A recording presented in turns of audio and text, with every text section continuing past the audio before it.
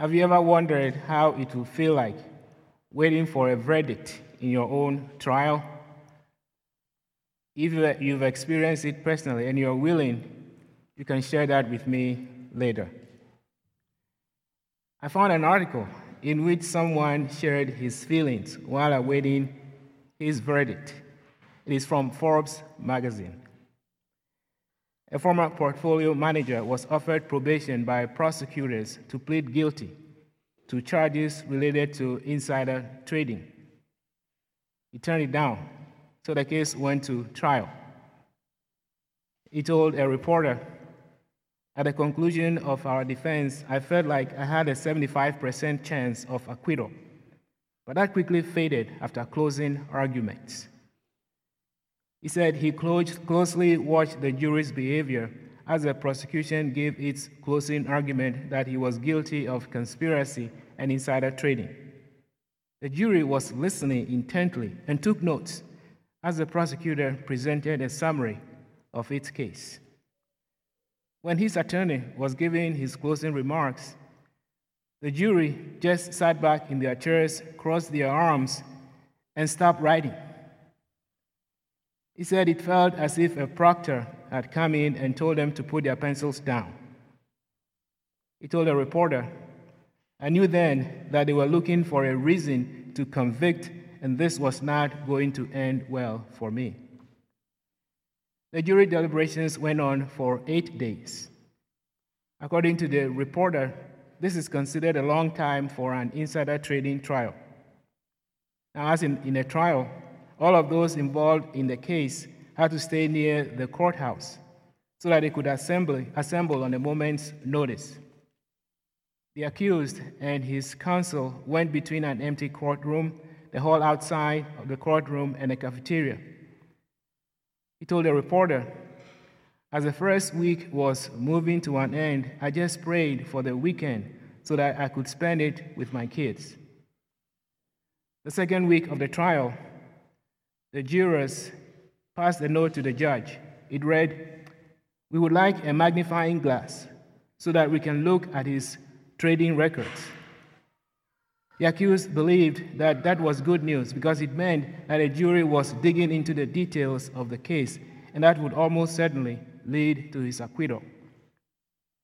However, before a magnifying glass could be located, he heard from his lawyer that a verdict had been reached. The accused said, "Imagine the most frightened you have been in your life and your moment of great despair, and multiply that by 5. That's how I felt for jury selection. Then up it again when opening statements start the trial. Then up it again when you hear there is a verdict."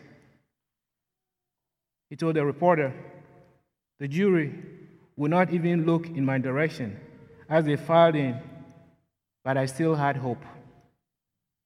As he waited for the verdict, he said he thought to himself, "You live and die with every note from the jury because you don't know if that will be the one that says we have reached a verdict and ends your temporary stay of execution." The verdict was read, guilty.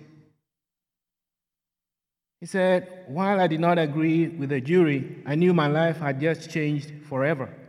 It was surreal. My family, friends, and lawyers were all in disbelief. And then I look over, and there are tears in my parents' eyes, tears in my wife's eyes.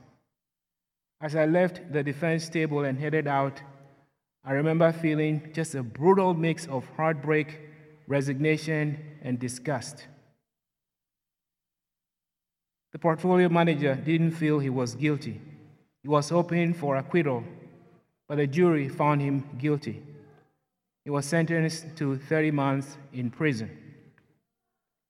Now imagine being charged with an offense that is far worse than insider trading, and you know you are in fact guilty as charged. And imagine the trial must go on, and the consequences are such that you will receive more than 30 months in prison. No death sentence is allowed, so you know you are going to be in prison for the rest of your life. But that hasn't happened yet. You must face the judge and jury. Now imagine something far worse than an ordinary jury. You are going to have to face God someday to answer charges against you. And it's just you and him, no jury of your peers. You know you are definitely guilty about every single charge that will be read against you. Every one of those charges carries a life sentence. You may say you are guilty with explanation. You have an excuse. But that is not allowed. It is overruled. You've seen the pictures, the depictions of what is going to happen. Even if you are not sure, they capture the true reality of what will happen when Judgment Day comes. Whatever depictions you've seen, the reality, the sentence, is going to be worse than that. You are in God's courtroom. He allows you to make your final plea. He hears you. And after you're done, there is a shuffling of papers. He is about to rule. Your heart is pounding in your chest. And then you remember. As soon as you remember, he enters the room. He says, Your Honor, I'm the court-appointed attorney for him. And he continues, Remember, you sent me down to earth for someone like him. You said you'd charge me with what he is convicted for if he believed in him. And now I can assure you, he acknowledged everything he has done against your commandments. I stretched out my hands to him and I said, Give them to me. And he did. And I carried them with me to my cross and left them there. Because of that, he deserves to live forever in peace and joy and in your presence. Then God will say at that very moment, I do indeed remember, and I keep my promises. And he will say to you, You are free. Enter into the joy of my kingdom. Live free with me forever. What feeling does that give? It gives you a feeling of peace and joy.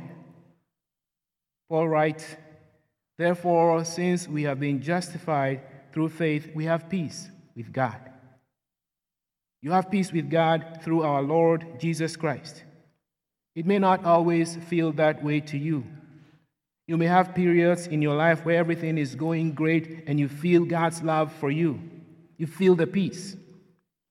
But other times, not so much. The feelings you have do not change what God has done and said to you and about you.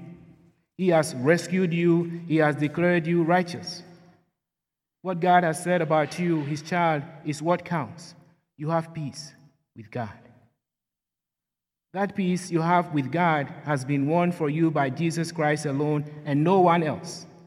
He has given it to you freely without any merit whatsoever on your part. You gain access to that peace by faith, which, to be clear, is still not your work, but God's work. You have gained access into God's grace.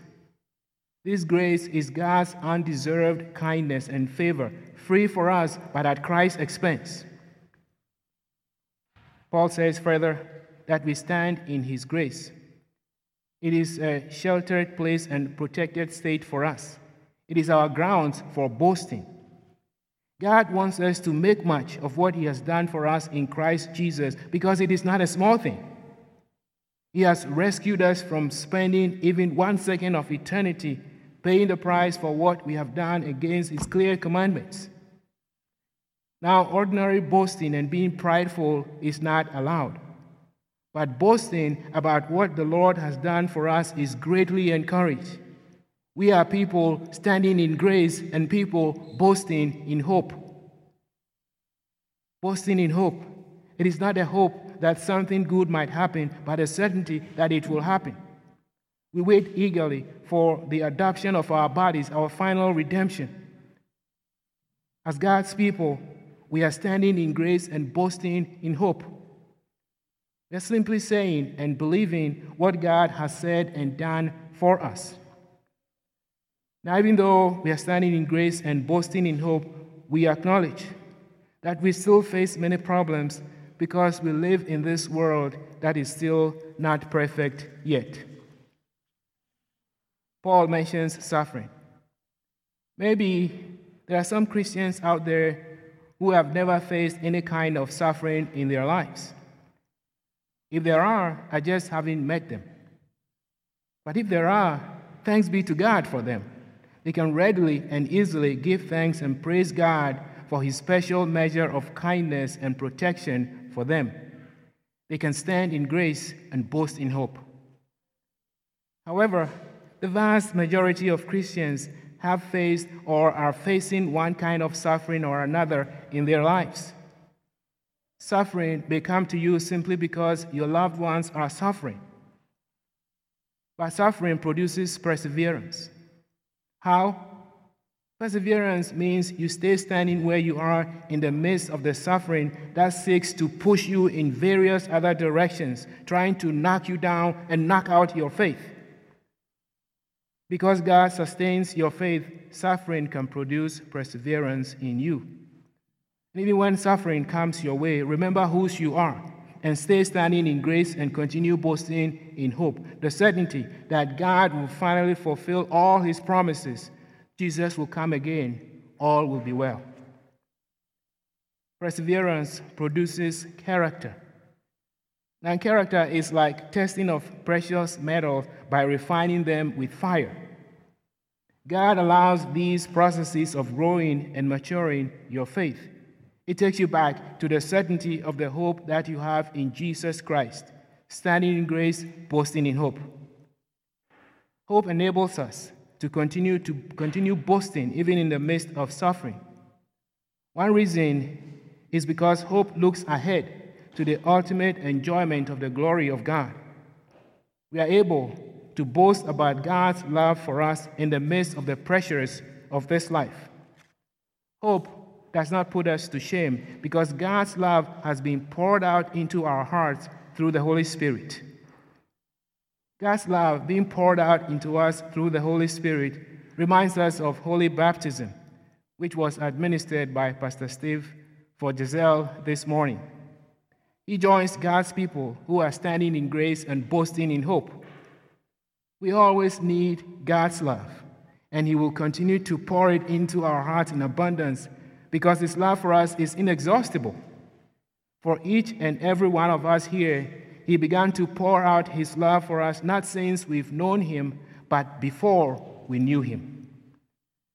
So Paul says, you see, at just the right time, when we were still powerless, Christ died for the ungodly. While we were still weak, while we were still deathly ill, while we did not know God, while we were still sinners, Christ died for us. What kind of love is this? It is God's amazing love. And he alone will do such a thing, not just for one person or two, or just for babies, but for young and old, for female, for males, for all. Since we have now been made righteous by his blood, how much more shall we be saved from God's wrath through him? For if while we were God's enemies, we were reconciled to him through the death of his Son, how much more, having been reconciled, shall we be saved through his life? Not only is this so, but we also boast in God through our Lord Jesus Christ, through whom we have now received reconciliation. Shuffling of papers. The verdict is in. Hear the verdict. Not guilty. We have been declared righteous now, and we will be saved from the wrath that is coming in the future. That is the judgment. Paul is saying that God has done the more difficult thing of Christ dying for us. We have been reconciled to God. Therefore, saving from his wrath is easy for him. It is done. He will unveil it at the right time. Meanwhile, we can remain standing in grace and boasting in hope until Christ comes again. Now may the God of hope fill you with all joy and peace in believing, so that by the power of the Holy Spirit you may abound in hope. Amen.